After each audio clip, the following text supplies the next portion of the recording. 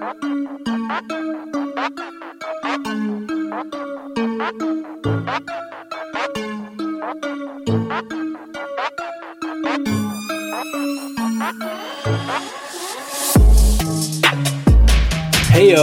welcome back.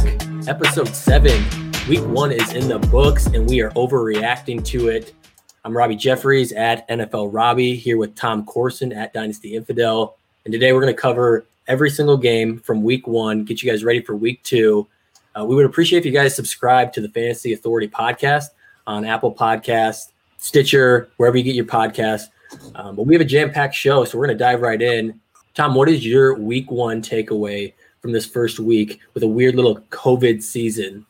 All right, so last couple of weeks you heard me hyping up the Atlanta offense. Obviously, we knew they were going to do well, but they are going to be able to support a lot of points out there.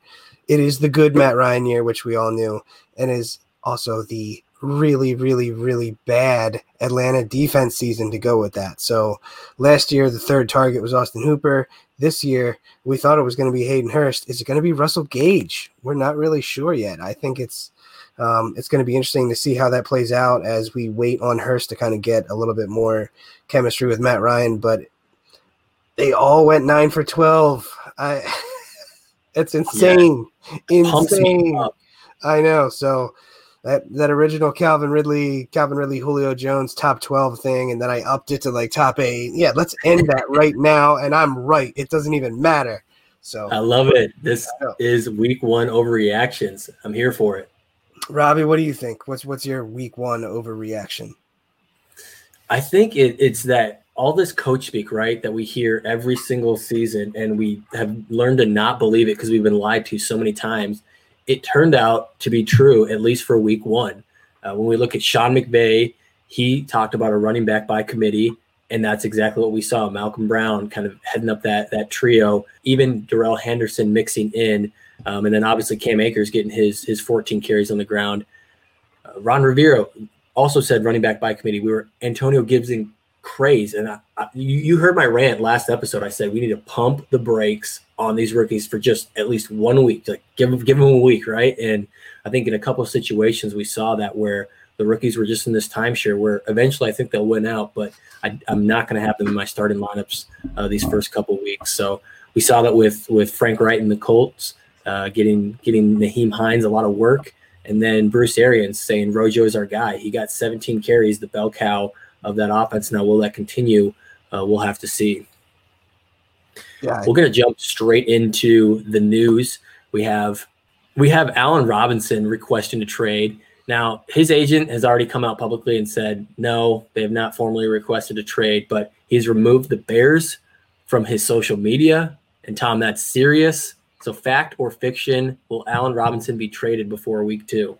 Fiction. That's not enough time to, work a deal where it actually makes sense for the Bears. Plus, what are the Bears going to wind up doing at wide receiver there? Anthony Miller, I mean, he's a very good player, but you have a top 10 wide receiver as far as an NFL wide receiver, in my opinion, Allen Robinson. He's not overly old, and you're still going to have to beat. He'll wind up bringing home a third-round comp pick whenever he signs because of the amount of money he's going to get. So what team's really going to pay that price for Allen Robinson right now and then have to sign him to an extension?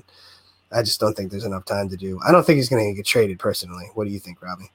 Yeah, I think this is a negotiation tactic, and I do think it will work. The Bears need him. They have behind him and Anthony Miller, they have Javon Wims. They have Riley Ridley, so they definitely need him. Mohamed Sanu just today signed with the 49ers. Do you have any redraft interest in him, or is that the situation you're kind of avoiding? No interest at all. Absolutely none, he says.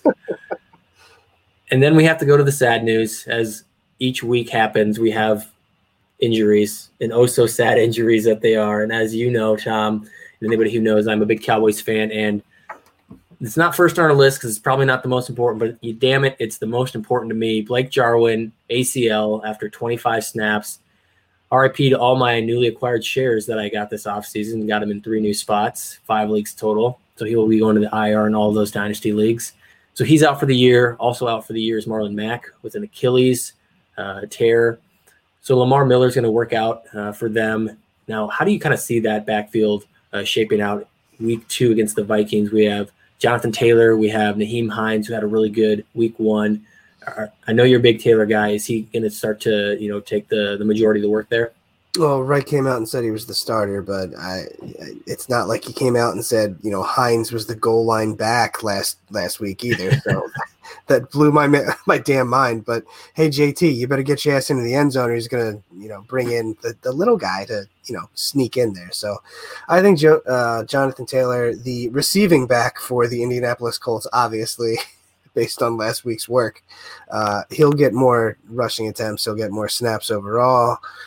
Which bodes well for fantasy. And if in redraft, if you spent a 4th or a 5th round pick on Jonathan Taylor, he could wind up winning you some leagues, because if there wasn't Marlon Mack in the picture, he would have been he would have been behind CEH, but he might have had like a 2nd round ADP there. So looks good for him. Hines will still be in the mix, but the thing that I took away from last week with Jonathan Taylor was they're going to throw him the ball. Yeah, shocking he can catch, huh? I said he could catch, damn it. At Wisconsin, he could catch. They just don't throw to their running backs in the Wisconsin system very often. So that was pretty encouraging to watch Jonathan Taylor actually get some receiving work, because he's going to get rushing work, and we all knew that. So I don't know. I'm firing JT up, and if you really need Nyheim Hines, you can put him out there, and he might play that James White role where he's still going to get enough touches to be fantasy relevant. Yeah, absolutely. And then the news that we probably should have let out with, if I wasn't such a Jarwin stan, would be Michael Thomas. The high ankle sprain is expected to miss several weeks now. And we talked about it briefly in a chat earlier tonight. Is this like the best time to sell on these older assets like Manny Sanders, Jared Cook, if you're a rebuilding team in Dynasty, or these guys you might want to see play a couple games and then try and work to sell them? Or what's your thought process with those two? So Sanders is coming off a game where he played well. He had a touchdown. So I think he's fine to sell if you can get anything for him. I'm not sure exactly what you're going to wind up getting for him. If you can get a second, are you going to take that if you're a rebuilding team, Robbie? Absolutely, yes. Okay, yes. So I mean that's what I'm going for as well there. So if that's the case and I can net a second, then sure, all day. Jared Cook isn't even going to net you a second at this point, so I don't even know if he's worth it. He's more worth like attaching him to somebody else and trying to increase your pick value, something like that. But yeah, I mean we have Manny Sanders, and then Traquan Smith is another one where we can see him possibly pop off for a deep play or two, and maybe you can sell him or keep him. I'm trading away any single Saint not named Kamara or Michael Thomas. So what are your thoughts on it? Yeah, just to add to that, the reason I bring it up is because I think these guys will have to – there's going to be a vacuum for targets, right? 10, 12-ish targets on a per-game basis. And so if you see Emmanuel Sanders, or not you, but if others see Emmanuel Sanders with 9, 10 targets this next week, let's say he catches 7 for – 68 and a touchdown or something like that. I think that's someone that a competing team will be interested in. And I think you can get a second round. It might be, maybe a third and something else. But I think if someone's desperate enough, you can get that second. So I think those are two guys you should look to trade if you were in rebuild mode. There's a couple of week-to-week injuries. Duke Johnson, Le'Veon Bell, who's actually now on the IR, out for 3 weeks. Devontae Parker and Justin Jackson all have soft tissue issues. Always a tongue twister to say. They're kind of week to week. So on the day-to-day basis, we're looking at George Kittle and James Conner. And then Njoku is heading to the IR for 3 weeks. He has a torn MCL. So after catching a touchdown, he is already out of there, which will help Austin Hooper, who's someone that you and I have already said that we don't like this season. But I do think that helps him a little bit. And then Philip Lindsay suffered some turf toe injury last night. He is doubtful for week 2 against Pittsburgh. So another individual that I am low on this year, and Melvin Gordon gets a little bit of help with a less crowded backfield. But Tom, let's jump into the meat of the show. We got some game recaps. Are you ready to blitz through all these? Let's kick this pig. All right. So we're going to start off with the Thursday night game, which seems like forever ago, honestly. I've watched so much football. It literally seems like 3 months ago. KC won 34-20 over Houston. All the Chiefs were just golden boys. They did exactly what you wanted to. Tyreek Hill was a little scary there in the first half, but ended up finding the end zone, getting it done there. On the flip side of the ball, we had Watson and Fuller just taking full advantage of that garbage time magic. Fuller gets 8 for 112. Are you worried about Brandon Cooks? I know he wasn't healthy coming into the game. If he ever gets healthy, is that someone that you're interested in flexing, or are you fully in the Fuller as the 1 and Cooks as either the 1B or even farther down there?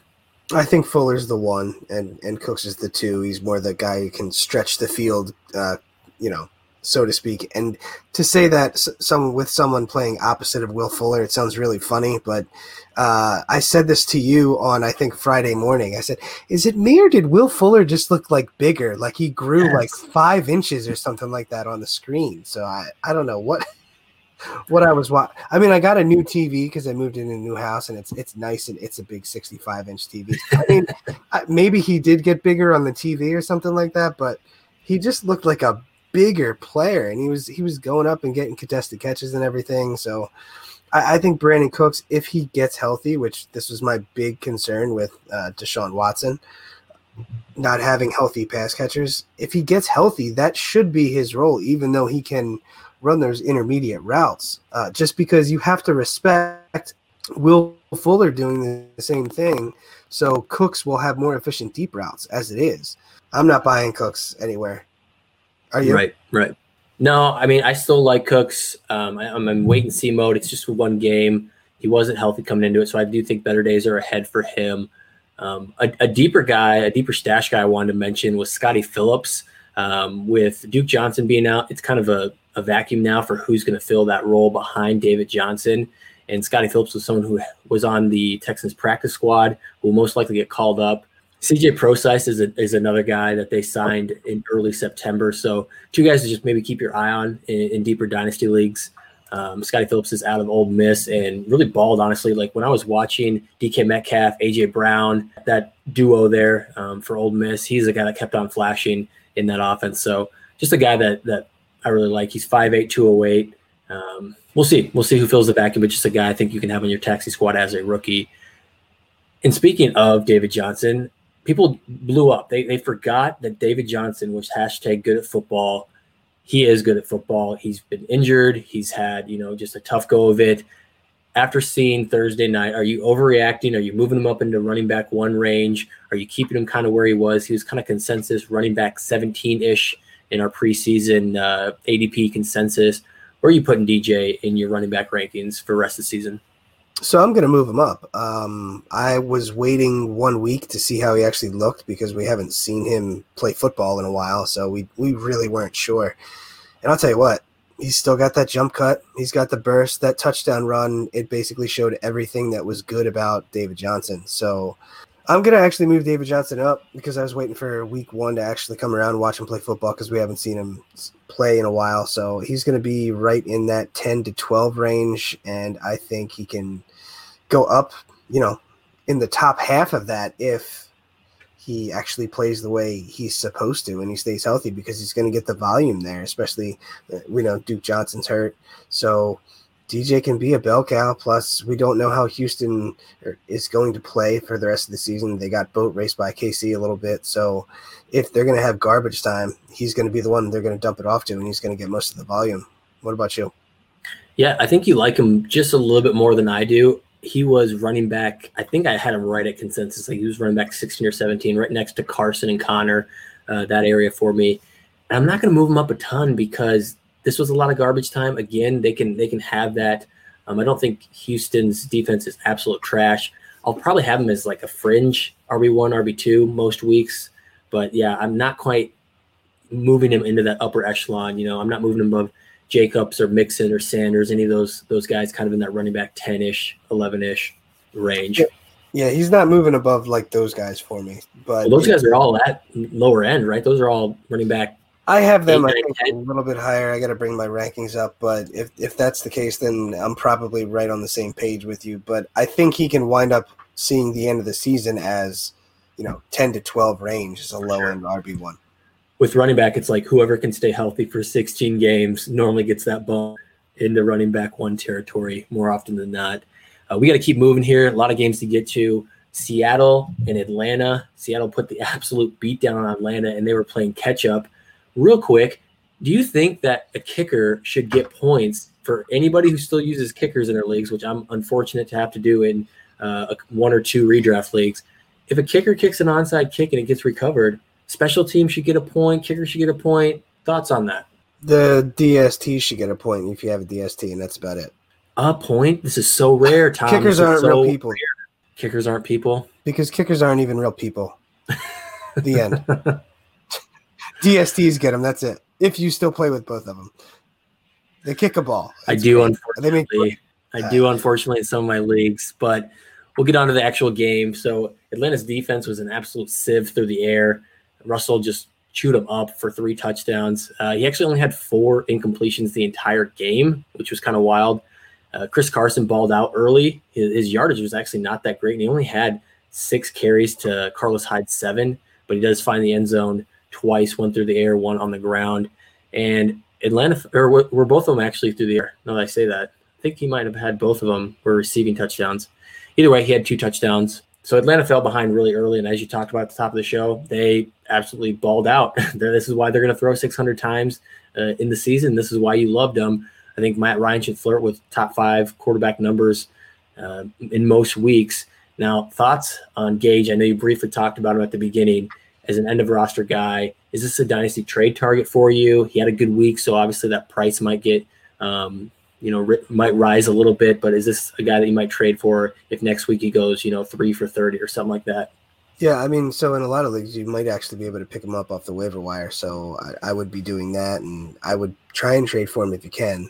But if somebody owned Gage, it was probably like you and I, where like Gage season, before the season, you're getting a little excited about him. Yes. But fun fact about Gage, he was tied for the most elusive wide receiver in week 1. He actually made 4 people miss after the catch. He was tied with Jamison Crowder there.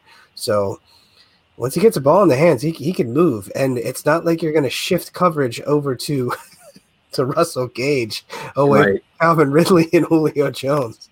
So he's going to get some catches, and he's actually got a pretty high floor for somebody playing with Julio Jones and Calvin Ridley each week, just because the amount of times that they're likely going to throw the ball, and he's not going to see top coverage against them. So he could eat.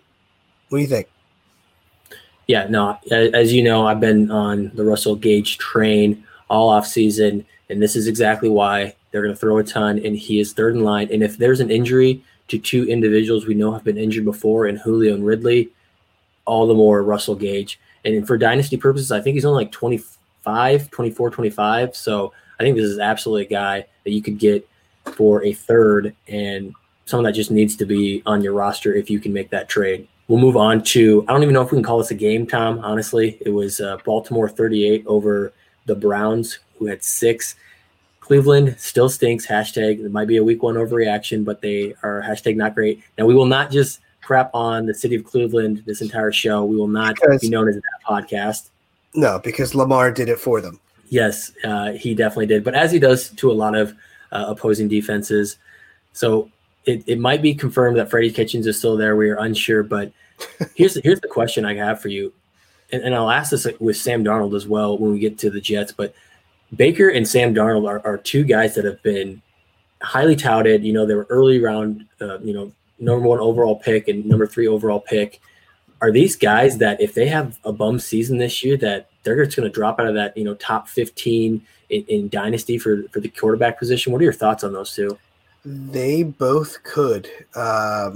So I don't know if that makes them a buy or what, but the fact that I'm sitting here wondering who the better quarterback is to own between Baker, Darnold, and Gardner Minshew is the most telling thing you possibly can think of, because Gardner Minshew should not have that job in Jacksonville next season, but if he plays the way that he's been playing, are they going to take Trevor Lawrence? Because guess what? They might not be able to, because they might win too many games, a la the Miami Dolphins, even though it worked out for him with Tua.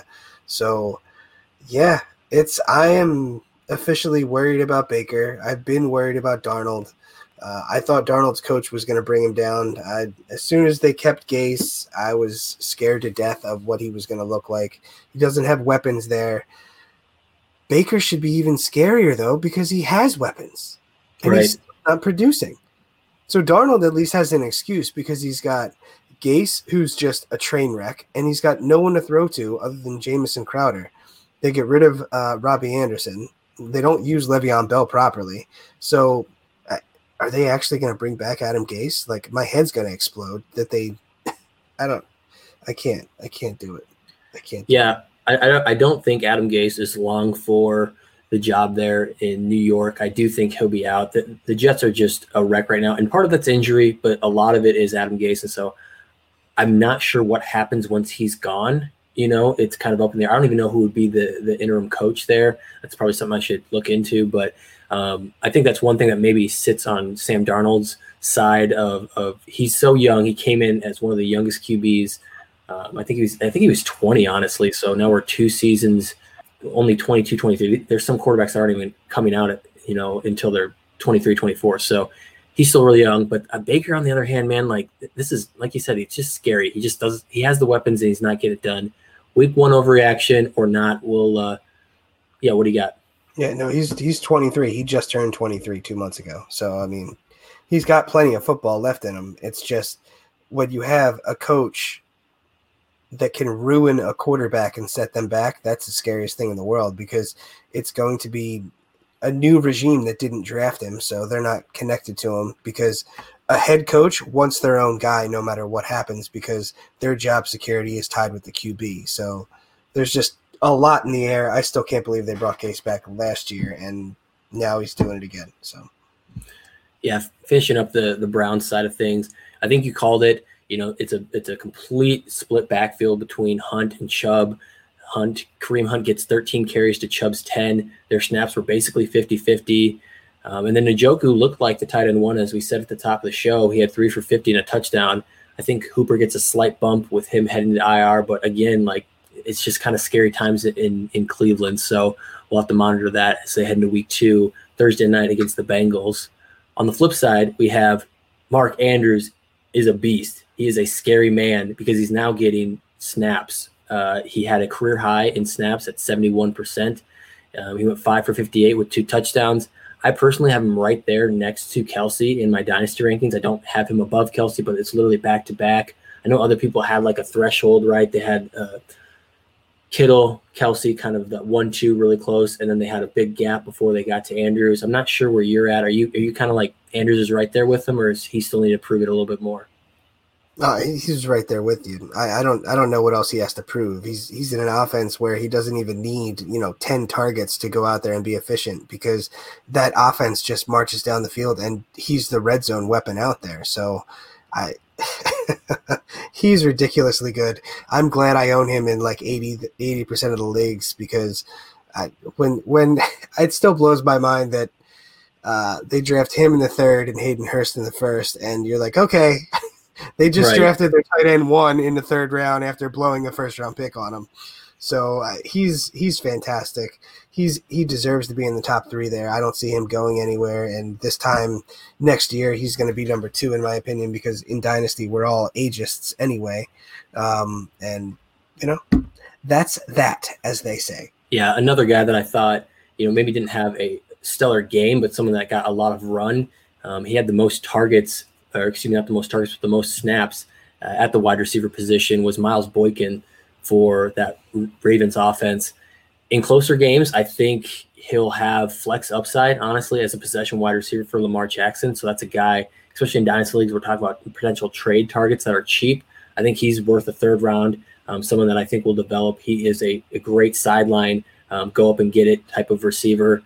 And then Dobbins comes out and does exactly what we hoped Cam Akers, Jonathan Taylor would do. He just punches it right into the end zone. And people are saying now that Mark Ingram is the handcuff to J.K. Dobbins. So they split basically the work. Ingram's had 10 carries, Dobbins had 7. Lamar had 7 on his own right, and then Gus Edwards had 4.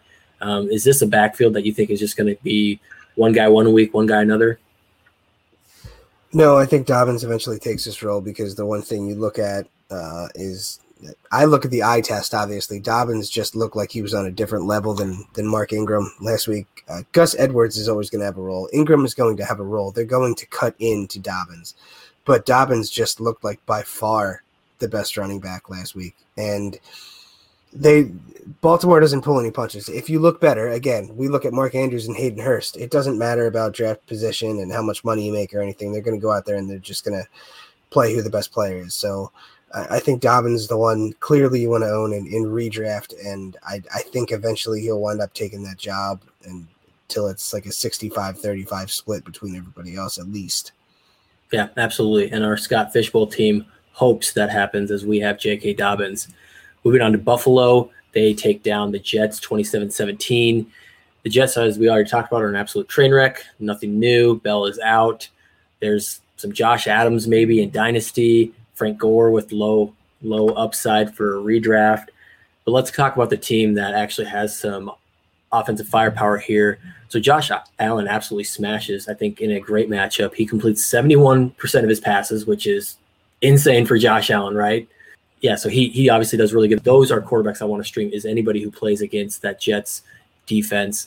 Stephon Diggs, Brown, they got 9 and 10 targets. Brown gets the TDs. Diggs is 8 for 86.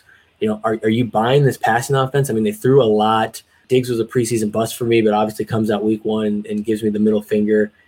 Is this just they had a good matchup, or is this something that we will see going forward? I think they had a little bit of both, but I think it was more the matchup. Also, by the way, I think it was in the first quarter when Josh Allen tried the little stupid shuffle pass thing or whatever that got intercepted, and I'm like, what are you doing? Joe Burrow? Yeah, I own you places, and you're gonna pull this shit. And then he actually went out and played pretty well. So that was what I thought was most promising. Was Josh Allen looked really good. It wasn't just the Jets, I don't think. I'm not sure about the pass catchers. They're going to be a little bit harder to predict, which is why I said that. I'm not sure who to start each week because they're both very good. They have similar skill sets. I don't know if there's not going to be enough volume to support those two wide receivers each week. One of them is going to disappoint you. Yeah, man, it's kind of a toss-up. And again, I didn't love the Bills passing game to go in with, but we'll have to see because they had a good week 1, and I don't think we can knock that despite the easy matchup. Going over to Las Vegas, they defeated the Panthers 34-30.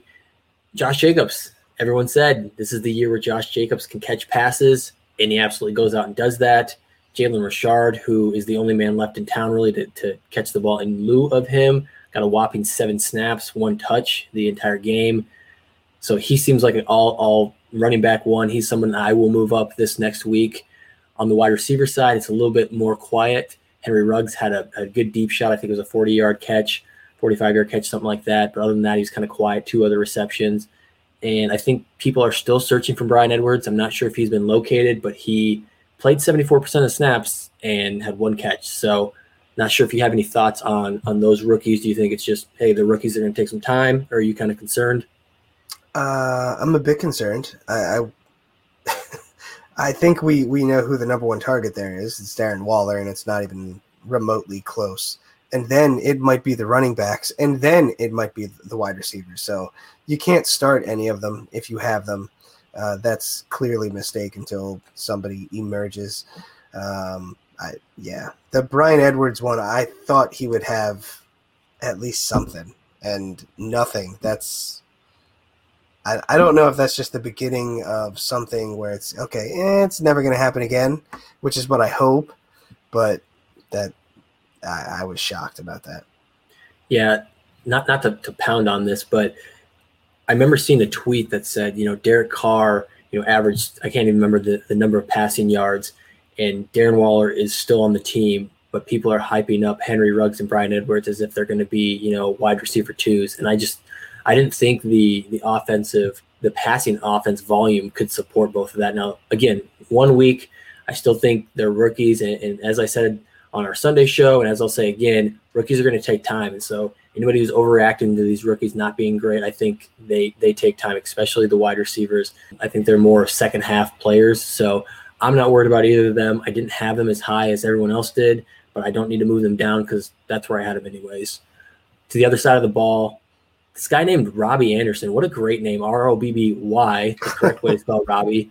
Absolutely tears it up. 6 for 115 and 1. Teddy Bridgewater finds him all over the field. So we are a Dynasty show. We have a TFA Dino show. What are your thoughts on Robbie Anderson? Is this a guy you're interested in? Right now, his DLF ADP is wide receiver 66, like the basement, right? Is this somebody that you would flip for maybe a Chase Claypool, who's a hot rookie name, or a Van Jefferson, who's a hot rookie name? Or are you still rookie fever? I want to stick with these guys. Obviously, it's team dependent, but let's just say in a vacuum, which side do you like? Robbie Anderson. Because if you look at are you going to trade Robbie Anderson for a third? No. No. Are you going to trade him for a second?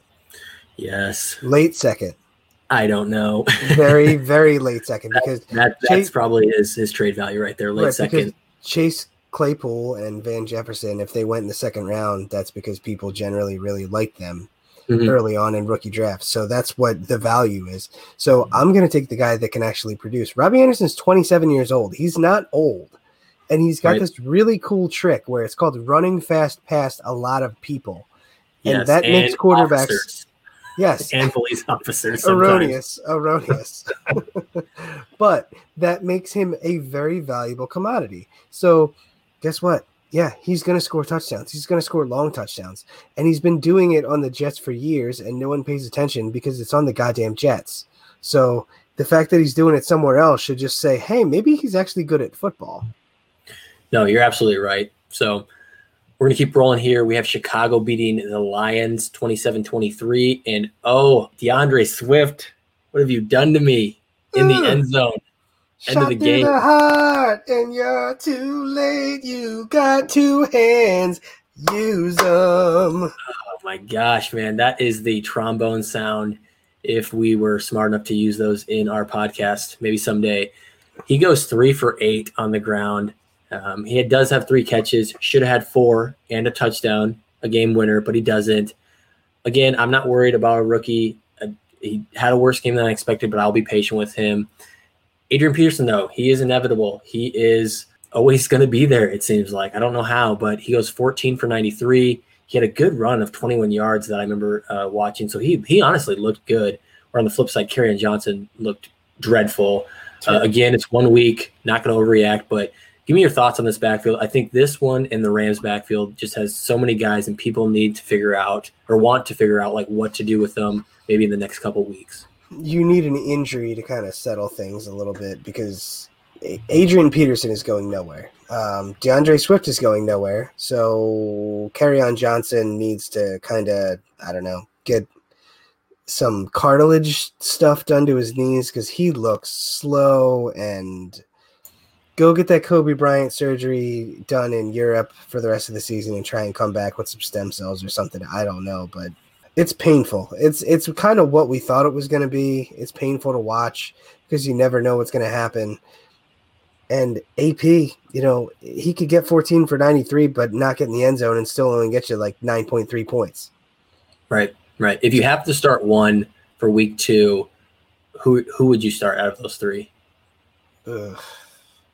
Probably Adrian Peterson. Okay.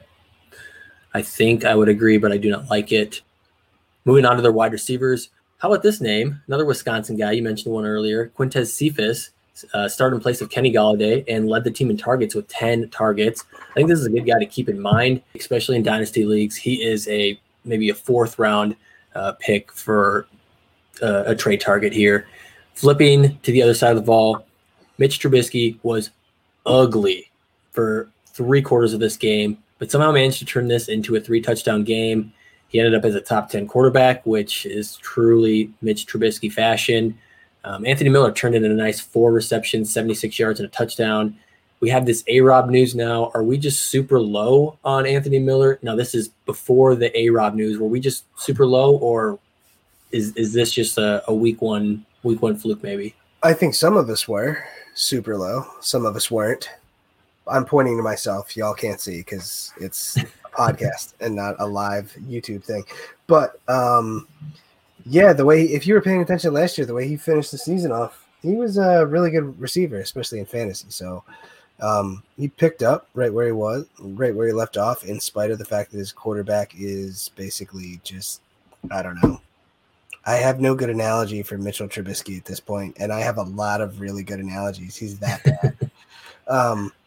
So if, lo and behold, you get Nick Foles coming in, Anthony Miller could actually be something really good. So he's a good NFL player. I think he's going to be a better fantasy player moving forward. He's still young. I'm buying.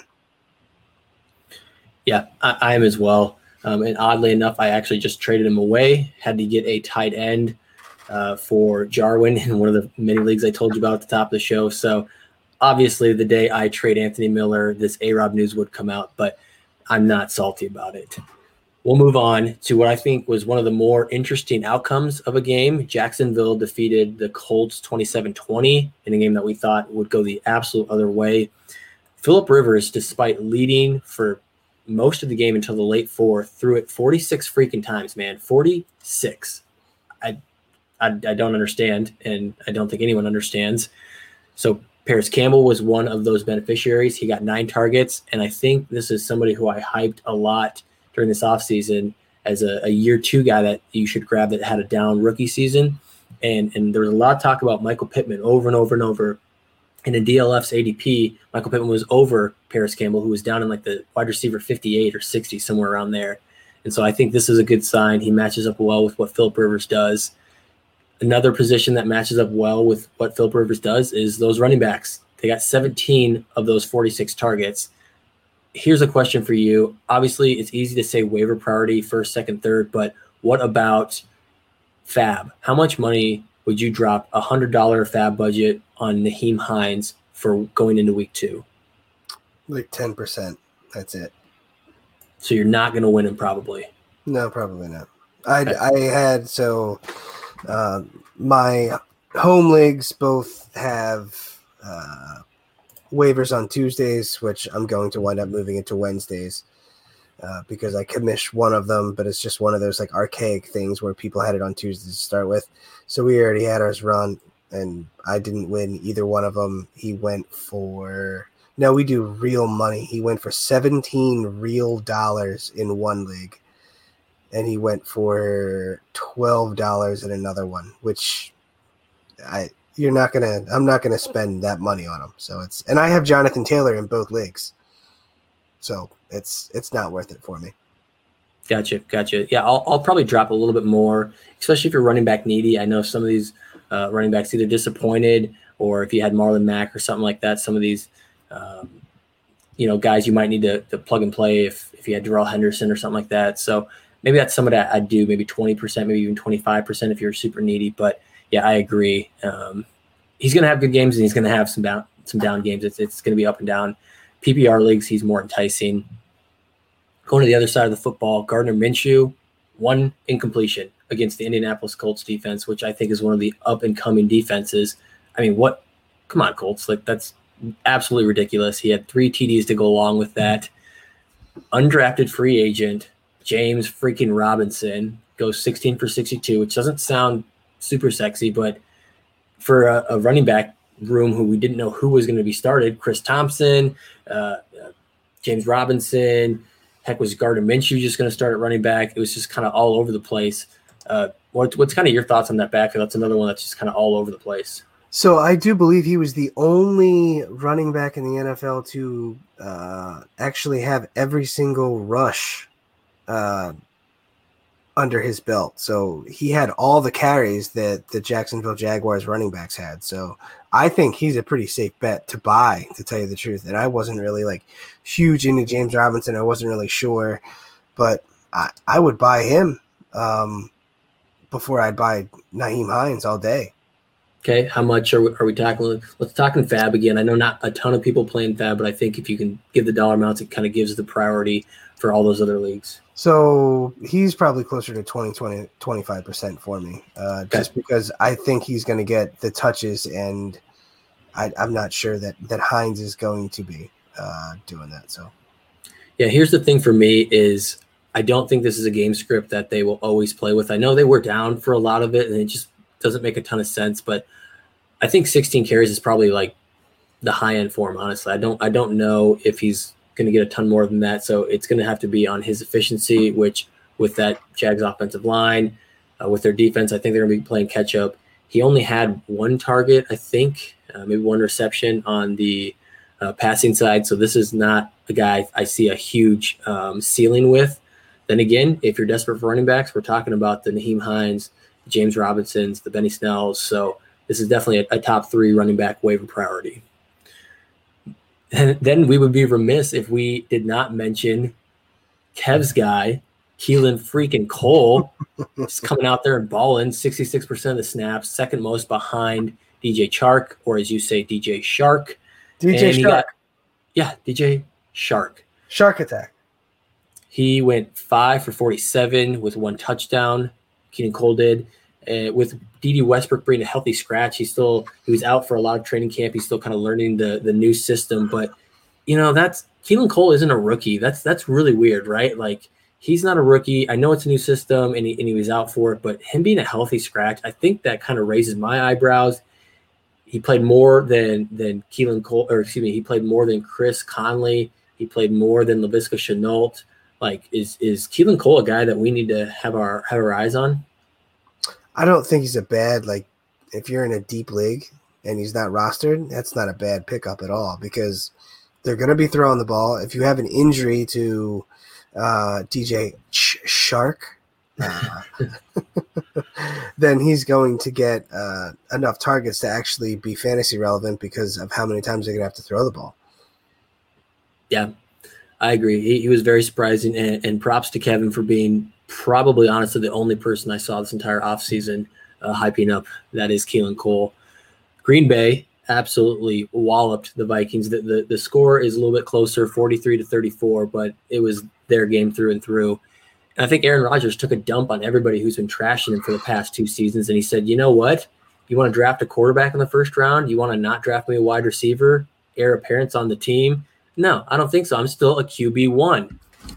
Has OBJ been trashing Aaron Rodgers too, or no? Must be. I don't know. All of the haters have been on him, and he came out and said, no. I'm still the guy in town. So he goes off for 364, 4 touchdowns. He got 2 to Devontae Adams, his bay. He had 1 to MVS and 1 to Allen Lazard. You know what I really noticed? Because I watched a lot of this game. It was on in my region. So I normally roll with Red Zone on the main screen. I have whatever the regional game is on the side little TV. It's basically an iPad, but I was still able to see MVS just running past the defense every other play. He missed on a couple throws by inches. If MVS connects on a couple more of those, he honestly has over 100 on like 3 or 4 catches. So he's a guy that seems to be back in Rodgers' good graces. I don't know if you have a favorite between Lazard or MVS, but it was definitely Lazard for me beforehand. I know it's only 1 week, but MVS has jumped up a couple notches for me. What say you? Yeah, I don't know, to tell you the truth. I value explosive plays more than anything else, so probably MVS over Lazard, but that's just a toss-up, to tell you the truth, and you're not sure. But we do know that Devontae Adams is still #good and is going to get 6,000 targets this year. Yeah, man. I remember Kevin Cody, I believe, did was it Julio versus Devontae Adams, I think, or some one of our player comparisons. And Kev made the argument that Devontae Adams should be wide receiver 1 just because he's going to be absolutely peppered with targets. And he was. So week 1, he is correct. Who wasn't peppered with targets would be Jay Sternberger, RIP. To Jay Sternberger. He was 4th in tight end snaps, not even like 4th, as pass catchers at his own position. He was behind Robert Tonyan, Mercedes Lewis, Josiah DeGuara. Those are 3 guys that sound like you shouldn't be behind them. I mean, one's a rookie, one's 38 years old. Robert Tonyan, what? Like, I am done with Jay Sternberger. I know I was hyping him up all offseason. I am overreacting to this. Are you overreacting to Jay Sternberger with one target? Well, when the unofficial depth chart came out and he was behind Robert Tonyan, it was time to get a little bit concerned. And then you see what's going on with him being behind Mercedes Lewis and DeGuara. Yeah, I think it's time that we kind of freak out a little bit about it because I was hyped about him too. So I'm gonna hold on to him for another week or two, and then I think it's Dropville. Yeah, okay. I got all that out of my system. I'm actually not off the bandwagon completely. He still is a very young tight end. We know tight ends take a while to develop. I just had to get that rant off my chest. He's severely disappointed me as somebody who I've been hyping, as a potential sleeper tight end. So not a great week one, but we'll see what comes the rest of the season. Minnesota side, Gary Kubiak had to play catch-up football, and you know what? He let Kirk Cousins let it loose. They threw it a whole 25 times, which might be a record high for Kirk Cousins in the past 2 seasons. I don't know. Adam Thielen gets 6 of those receptions for 110 yards and 2 touchdowns, but the rest was kind of ugly. BC Johnson, Justin Jefferson, Irv Smith, Kyle Rudolph, nothing really stands out to me. What did stand out to me was Alexander Madison might actually have standalone value. He had 80 total yards on just 10 touches. So here's the question for you from a dynasty perspective. Are you targeting Justin Jefferson, Irv Smith, if they have a couple more quiet weeks as a low volume passing offense? Maybe these guys have, of the next 5 weeks, 4 of them are just meh games. Are these guys that you think you can start throwing some trade offers for? And if so, what would you be trading them for? If you can get Justin Jefferson for a second, then you smash accept on that all day, just because he's going to wind up getting the volume eventually. Wide receivers don't just, come directly out of the box and they're monsters. We saw it with, the Raiders with Edwards and Ruggs.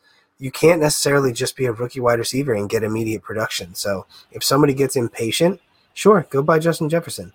Irv Smith, I've liked Irv Smith. I'm still not sure about any of the tight ends there getting enough volume to actually be fantasy relevant as far as like a top 10 or a top 12 tight end. So I'm not buying him actively. I would throw some offers after Justin Jefferson though. Yeah. Another game that was on my TV screen a lot this Sunday was New England, who scored 21 and beat the Miami Dolphins, who had 11. Cam, we've talked about this before. When healthy Cam is on the field, he's a top 5 quarterback. And currently, right now, we have a healthy Cam. He had he only had 155 yards passing on 15 of 19, but he absolutely just balled out on the ground. He got 2 rushing touchdowns. I've been hyping Cam. I had him in my top 10 for a long time since they signed him. I think consensus was more around QB, 13, 14, 15. Are you on the Cam bandwagon as well? We'll tell you what, Josh McDaniels took a look at that Tebow tape when he was out in Denver, and he basically said, okay, so this is what we're going to do. He ran 50% of his plays out of play action, which is by far the highest out of starting quarterbacks, and he completed 88.9% of those in play action as opposed to 70% without it. So I think what we're going to see is we're going to see more RPOs, which is what he should be running anyway. Which is very good, because when you see a coaching staff actually, coach to their players' strengths, it's very, it's good to see. It's refreshing. We thought that New England and McDaniels and Belichick were going to use him correctly, but we weren't really sure. So now that we have, confirmation that they're going to do this, I think Cam's only going to get better. He's only going to build rapport with everyone. So fire Cam up. He looked good to me, and they're going to use him right, and he's going to get in the end zone. Yeah, absolutely. And I think that Cam being there helps this next player in Sony Michel, who didn't have a great yards per carry, honestly didn't look great, but he found the end zone. And I think that's what we always overlook with Sony Michel, is that he does have that touchdown upside on a week-to-week basis, but he never really looks great doing it. So I think that's why a lot of people are normally down on him. He had a great redraft price. He was going, obviously with his injury, he was suppressed down like the 9th, 10th round. So I think that was a guy that a lot of people got late, and hopefully he will produce, hopefully scoring 7-8 touchdowns this year. I'm a little nervous for Julian Edelman's value. The passing volume obviously was low in week 1. Maybe in a tighter game it'll rise up, but Julian Edelman has always been a volume type of receiver. So that's a guy I've been a little bit nervous on from week 1. Flipping the script to the other side, Myles Gaskins, of all people, led the backfield with 9 rushes for 40 yards, and he also had the most receptions of the entire team. He tied actually with Devontae Parker with 4 receptions. Then he had 28 or 26 yards on those 4 receptions. And Ryan Fitzpatrick was bad, Ryan. He was bad Fitzy today on Sunday. I'll edit that. He was bad Fitzy on Sunday. He's already said that Coach has already said that he'll get the start on week 2, but he was not great. And I want you, Tom, to name a Dolphins player that you're comfortable starting here in week 2, because it's hard for me to find one. Maybe Preston Williams. What say you? Yeah, Preston Williams. That's the only one. And you love Mike Gesicki. Who are they playing week 2? I was just gonna look at it. I gotta look it up, but not yet. No, not until Ryan Fitzpatrick actually shows that he can actually support that beard game that he supported last year, because did not look good. The fact that your head coach has to come out in week 2 before the game even starts and say he's going to be our starter next week, that tells you everything you need to know about how bad he actually played. So I'm probably not going to – Preston Williams, that's about it, just because he could go off. Gesicki at the same – he could go, 6 for 60 and a touchdown, but it's just not the upside that I'm looking for with that floor, that he could have nothing at all. Yeah, I think with Devontae Parker potentially maybe missing a week or 2 here with his hamstring injury, that could help those 2 players that we just named, but that'll be a situation we have to monitor as the week progresses. Moving over to Washington beating your Philadelphia Eagles. I'm so sorry, but you guys had so many injuries. They beat you guys 27-17. Carson Wentz had more hits on Sunday than a bong at a music festival. They had 8 sacks on him, Tom. They had 8 sacks. I felt like they were playing with 4 offensive linemen. Like, what's going on there? He had 8 sacks, but he got pressured 20 times, Robbie. 20 Sounds like times. A lot. The only other player who had more was Daniel Jones with 26. And one, which we'll get to later on, had 19. One, Dakota Rain Prescott, or if it's backwards, I don't know, but it's fine. I'm already in my black redness of anger, Eagle fan. But they didn't use Carson correctly. They rolled him out the first series, and it was like, this game is going to just be – they're going to kill him. They go up 17-0. Then they just drop him back, and they just let Washington pin their ears back because they didn't have Miles Sanders. They knew they weren't going to run the ball. Then Boston Scott gets hurt, so they couldn't run the ball even when they couldn't run the ball, and it was just a hot damn mess. So I'm concerned because of their offensive line more than anything else. And Doug Peterson actually did not do any favors to Carson Wentz because, again, he didn't roll him out. He didn't get him away from the horrible pass protection that he was getting. And here's the one thing. We're going to talk about another game with, Bobby Trees and the Rams later on and your Dallas Cowboys. The one thing that they do so well out there is quick wide receiver screens. These screens and the plays that they were drawing up for Carson last week were taking between 4 to 5 seconds to develop. And you have no offensive line. You're trying to get him killed at that point. I thought they were going to throw screens, but the screens that they were drawing up, it was 3 seconds.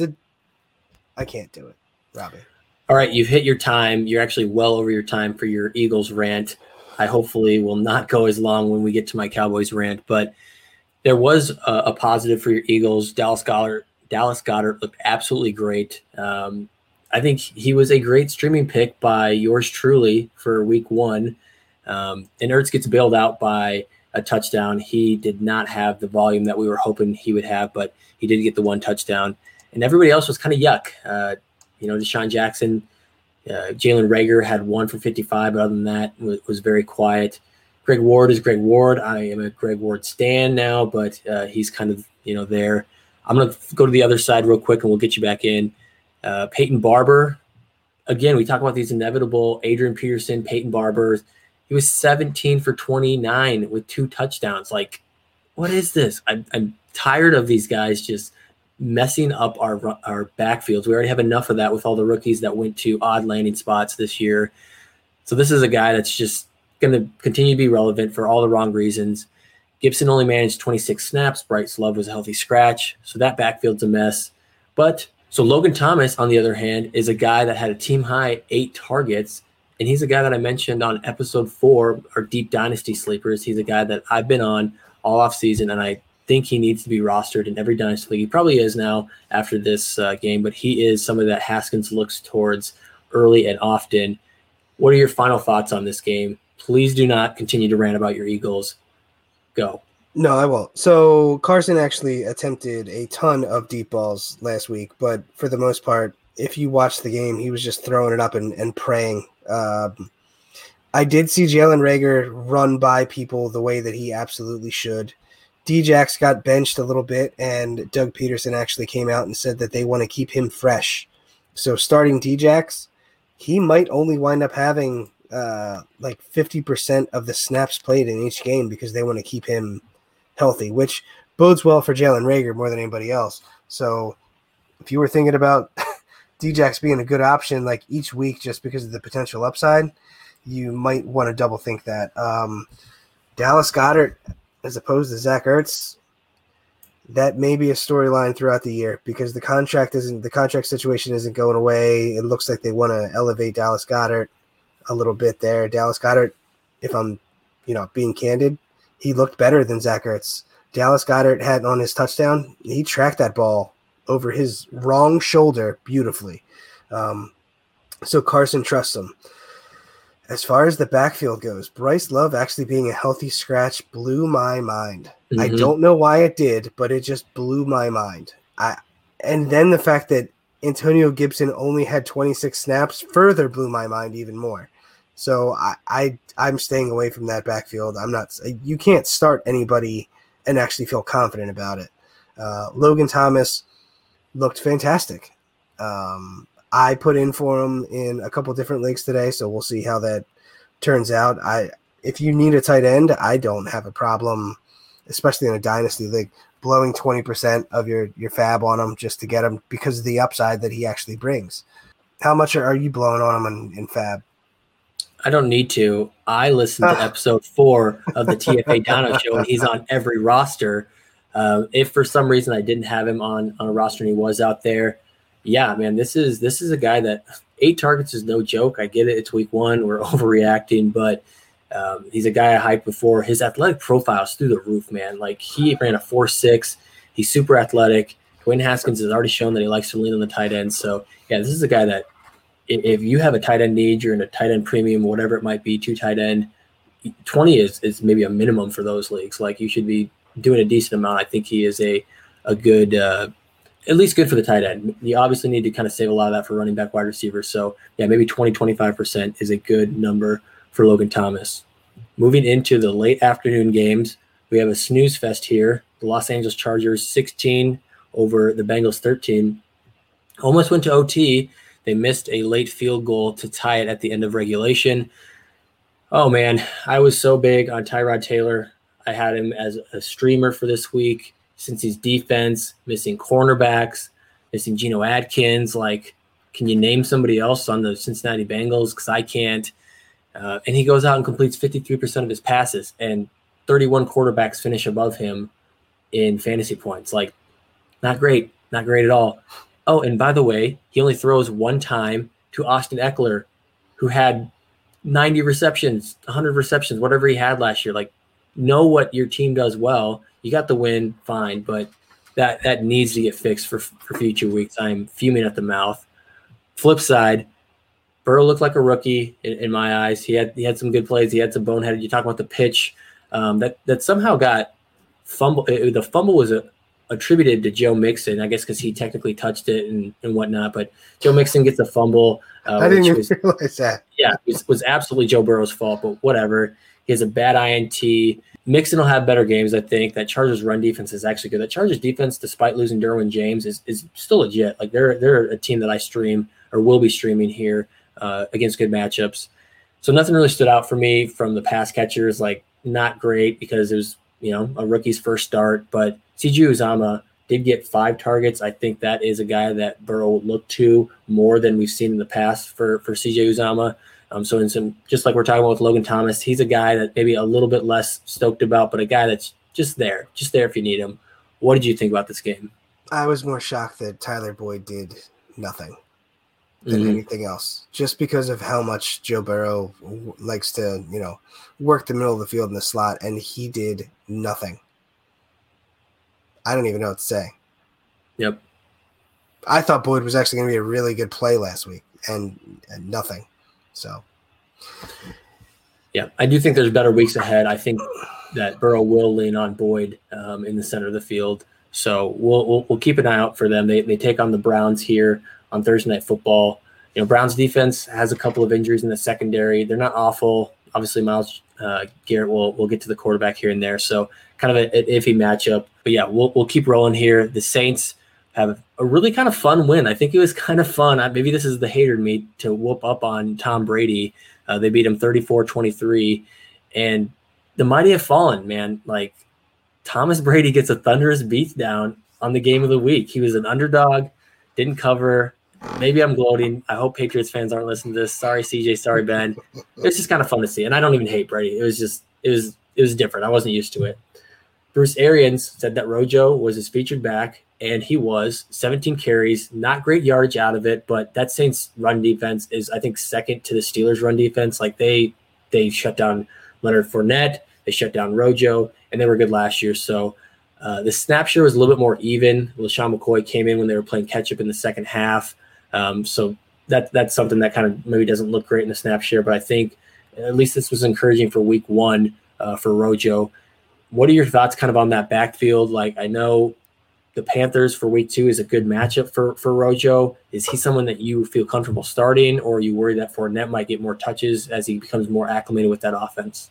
I think Fournette has to get more touches. And we talk about LaShawn McCoy coming in because he's the best pass protecting back, and he had the most snaps, and he also let up the most hits and pressures as well. So he did not do a great job in pass protection. So I'll be interested to see what they do out there protecting Brady, because that's not something that Brady's going to be like, yeah, put him out there, let him get me hit. He will make them try something a little bit different. Aside from that, I mean, Mike Evans, Arians came out and said that they didn't use him right. Yeah, like at all, maybe at all. Yeah, Captain Obvious alert. Good job. I don't even know what to say. OJ Howard didn't look dead, which was fun. Especially unless you have Rob Gronkowski in your Scott Fishbowl league. I was just going to say, especially because we have Gronk, but are you worried about him? Gronk? Yeah. He'll get the work. He'll get the red zone touchdowns, and I think he'll still wind up in that 5 to 7 touchdown range, and he'll still have really good weeks. But he'll get the red zone touchdowns, except when OJ Howard gets them in week one. Yeah, I don't like your tone, but yeah, it will balance. Sure.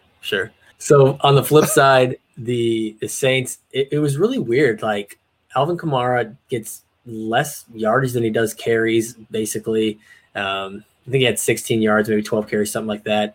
They split carries with Latavius Murray. Latavius Murray actually has 15, so that was a little bit weird of a situation. I thought it's maybe something to monitor. I think Latavius Murray is one of the top handcuffs to own in fantasy football.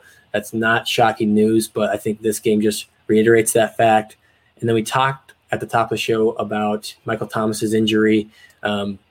Do you like Manny Sanders, Traquan Smith? Like, any of these names kind of pop out to you as someone to maybe look at as that next guy up in place of MT?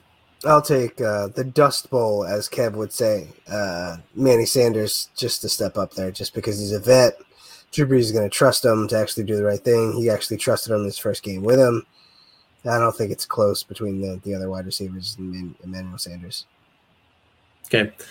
And then our last late afternoon game, Arizona gets the upset win 24-20 over the 49ers. And it was a big day for Kyler Murray. I think he showed that Lamar Jackson upside in his rushing right. He got 13 for 91 and a touchdown on the ground to go along with his 230 passing yards. He also had a touchdown through the air. Chase Edmonds had 9 touches and a score. He's definitely behind Kenyon Drake in the snap share. Kenyon Drake had 71% to Edmonds 34%, so he's definitely a distant backup, but I think he's a guy that maybe has a little bit of standalone value, and if Drake goes down, he's definitely a guy that we need to pick up. Need to get your thoughts on Christian Kirk and your worry meter with him. 1 reception, grand total of 0 yards. Hopkins on the other side has 16 targets kind of what did you think about this whole Arizona offense? I've been high on Christian Kirk since, before he came out, so I'm not going to bail on him yet. There's still going to be enough targets. Kyler had 39 dropbacks in a clean pocket, which was third best last week. So they're going to have clean pockets to throw in. Even if Hopkins gets 16 targets, he's going to, throw the ball around. So I feel like this was just something, it's not going to happen all the time. This is just a complete, I can't think of the goddamn word. Holy shit, Robbie. An anomaly? Anomaly. There it is. Yes, I agree. I think it was an anomaly as well. On the other side of the football, Raheem Mostert, I think he looks locked in as a running back too, for sure. We were a little bit worried about Tevin Coleman's involvement. Shanahan kind of mixing in those backs, but he looked really good with the receiving work. We haven't seen that before in the past. It's him getting that receiving work. He got it on Sunday. But I'm out on all of the San Francisco wide receivers. With Sanu coming in, I'm out on Kendrick Bourne, who I kind of talked about a little bit in that Sunday preview show. Brandon Ayuk, he's a rookie. I'm not going to be picking him up anywhere right now in redraft. And Trent Taylor definitely farther down. So Debo is out until week 4 at the earliest. What's your thoughts on this side of the football? For redraft, I'm not touching anything. That's it. That's the tweet. Yep. And that's all that needs to be said. We'll move on to Rams and Cowboys. I would love to go on a 10-minute rant about everything that this game did to me, but I can't. They lose Blake Jarwin to the ACL, LVE, Leighton Vander Esch, their middle linebacker, collarbone out 8 to 10 weeks.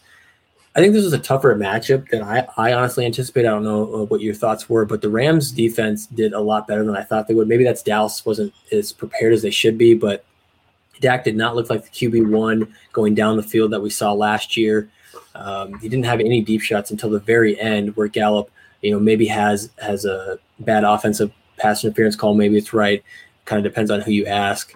Zeke was Zeke. I think CD is going to be really, really good soon. He had a good rookie debut, I think. Do you have any interest then with Jarwin going out and Dalton Schultz, who's now going to be the backup there, and kind of just your overall thoughts on the Cowboys offense? Nope. I don't have any interest in Dalton Schultz. I think the wide receivers will be fine. I think Zeke will be fine. I think Prescott will be fine. And I think this was just a case of the Rams are not a bad team. Right. And it was just that's all it was. They're a much better team than I think they get credit for, and they're a good defensive squad. They slowed them down enough to win. That is what it is. Yeah. And talking about their offensive side, I think Goff was pretty disappointed as well with the Cowboys defense, losing a lot of pieces this offseason. We were hoping for a little bit more from him from a fantasy perspective. Malcolm Brown, on the other hand, did exactly what Malcolm Brown always does. In week 1, he is a running back 1, and he was actually a top 5 running back this week. He found the end zone. He got the yardage. I think it was 15 for 75, if I remember correctly. And then Akers, gets 14 carries in his own right, but only 39 yards. As somebody who is a big Akers guy, are you worried? Does this concern you a little bit, or are you kind of the wait and see? What are your thoughts on this Rams backfield? I still thought it would start off a little bit slow for Akers, but it is a little bit disturbing to see how good Malcolm Brown actually looked, because he looked better than Cam Akers last week. He looked much more decisive. He looked bigger. He looked more explosive. So that's a little concerning. I think Akers' talent in the end is going to wind up winning out. So, week 3 or 4 might take a little bit longer than that. He might not get to that top 5, top 6, craziness. But again, it was a bold prediction range. Right. But he's still got that upside. And I would go spend some money on Malcolm Brown to get him until he can't actually play well, which will happen because it's Malcolm Brown. Right. I might almost take not quite the opposite approach, but I was very low on rookies for week 1, probably too low on some who actually, John Taylor saved his day with all of his receiving work, but I was very I think you should sit him in most cases, and that was no different for Cam Akers. But I know that Malcolm Brown is not going to be long for this job. I do like his talent. Don't hear what I'm not saying. I do like Malcolm Brown's talent, but I do think this will be Cam Akers' job sooner rather than later. They might split here for another 4 or 5 weeks, but eventually I do think Cam Akers takes over. Someone else who took over was Bobby Woods, which we'd been talking about him all off season. Oh wait, we were. So he exactly. Bobby Trees absolutely balled out. Cooper Kupp was disappointed on the other end, but I think he'll be fine. He has a good matchup against your Eagles. I think he'll probably get a touchdown. He obviously is a touchdown machine, so he's somebody I'm not worried about long term. And then Higbee was okay. He had 4 targets, 40 yards, 3 receptions, something like that. But I think he's overrated. I know you think similarly to that. So we will jump to Monday night. How about that? Let's jump right to Monday night. Pittsburgh beats the Giants 26-16. Darius Slayton, 6 for 102, 2 touchdowns. That's what he do. Barkley gets some receiving work as well. It saves his game because he was dreadful against a very, very tough matchup in the Pittsburgh rushing defense. So Pittsburgh's D is somebody I'm going to be avoiding for running backs. Evan Ingram, as a guy I just traded for, I'm saying I'm still believing. Didn't look great. Had a drop, honestly, which is kind of rare for Evan Ingram. That's kind of his thing. He's not a blocking tight end. He's a receiving tight end. He didn't look great, but one game, I'm not going to freak out about it. Flip side of the ball, Big Ben looks healthy. You have this. Like you were the one that was like, I'm big on Big Ben. His wide receivers, they're absolutely going to benefit from this. Tell me what you think about that passing game. So I think that they might actually be able to support 2 top 24 wide receivers in Deontay Johnson and Juju if Ben stays healthy, because he looked that good. Deontay Johnson had a rough start with the muff punt and everything, but after that, he kind of picked it up. Juju looked really good, got into the end zone twice. Again, 6 catches. They both had 6 catches, so it's with Connor being out, are they really going to throw the ball to Snell very often, or are they just going to resort to throwing the ball down the field more often? So I'm excited about this offense. I'm excited about the wide receivers, and I'm excited about Ben. Yeah, speaking of Benny Snell, that is another guy, episode 4, Deep Dynasty Sleepers. Check it out. That I was like, you know what? The glass man, James Conner, gets hurt early and often, and he did that this year already. So I think Benny Snell is a guy that we didn't love. He didn't have great production last year, but he looked like a different guy. Training camp, they hyped how he looked different this year, and he was 1 injury away, and now he balled out in week 1. That is probably my biggest buy on the Pittsburgh offense. Let's wrap it up. We have Tennessee, last couple minute field goal over the Denver Broncos. They win 16-14. And we have Noah Fantastic taking absolute advantage of Cortland Sutton, missing the game. He goes 5 for 81 and a touchdown. Now, is this a guy you like rest of the season, or when Fant comes back, are you a little nervous for what Noah Fant can do on a week-to-week basis?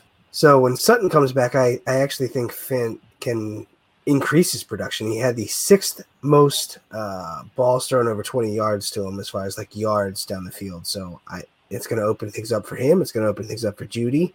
So just underneath routes, what Fant was doing, the seam routes, everything across the middle, it doesn't even matter. You can already tell Drew Lock likes throwing the ball to him, and Noah Fant looked really good running the ball after he got a hold of it last night. So I think he's actually going to be a really good target to try and acquire in dynasties if you can. I'm not sure what I'm going to pay for him, because if you own Noah Fant at this point, you're going to probably be asking for the world. Yeah, no, I think you will. And people know that. They've been sitting on him for a while. Him and Hawkinson, you're going to have to pay up to get him. So for a dynasty buy, that's going to cost you a pretty penny.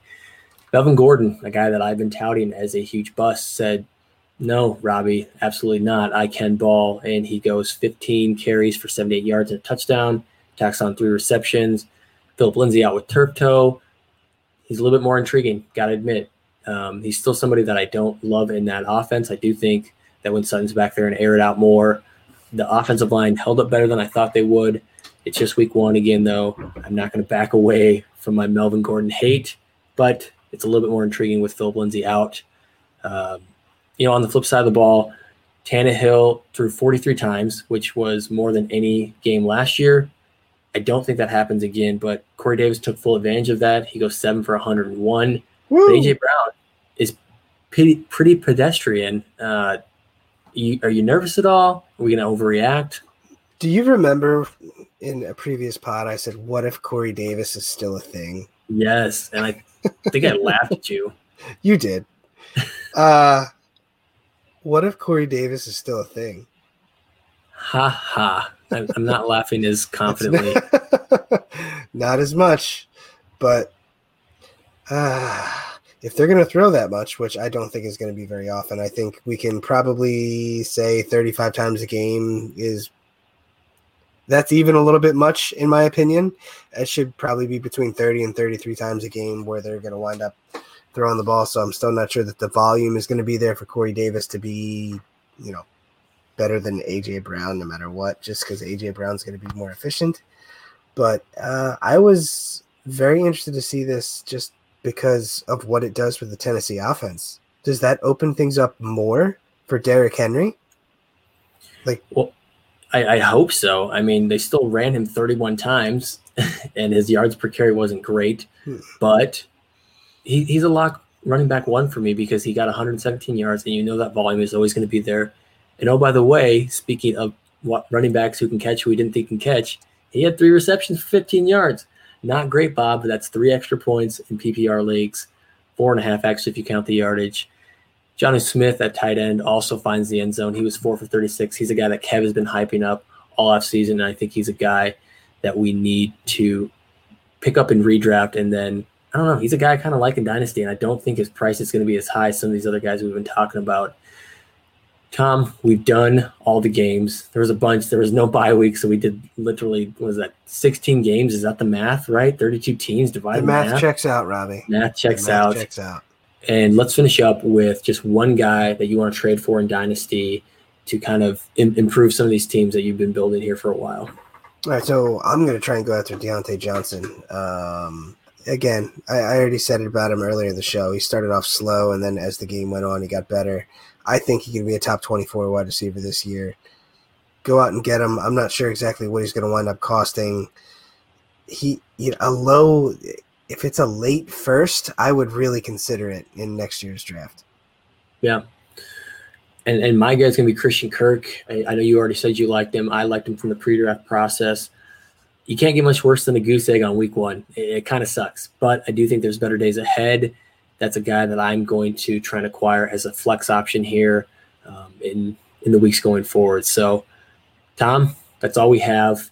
I'm at NFL Robbie on Twitter. Tom is at Dynasty Infidel. Make sure you subscribe to the podcast. We have Sitter Starts. We have Waiver Wire. We have Dynasty. We have DFS. Literally all that you can need for your fantasy seasons. Tom, until episode 8, see ya.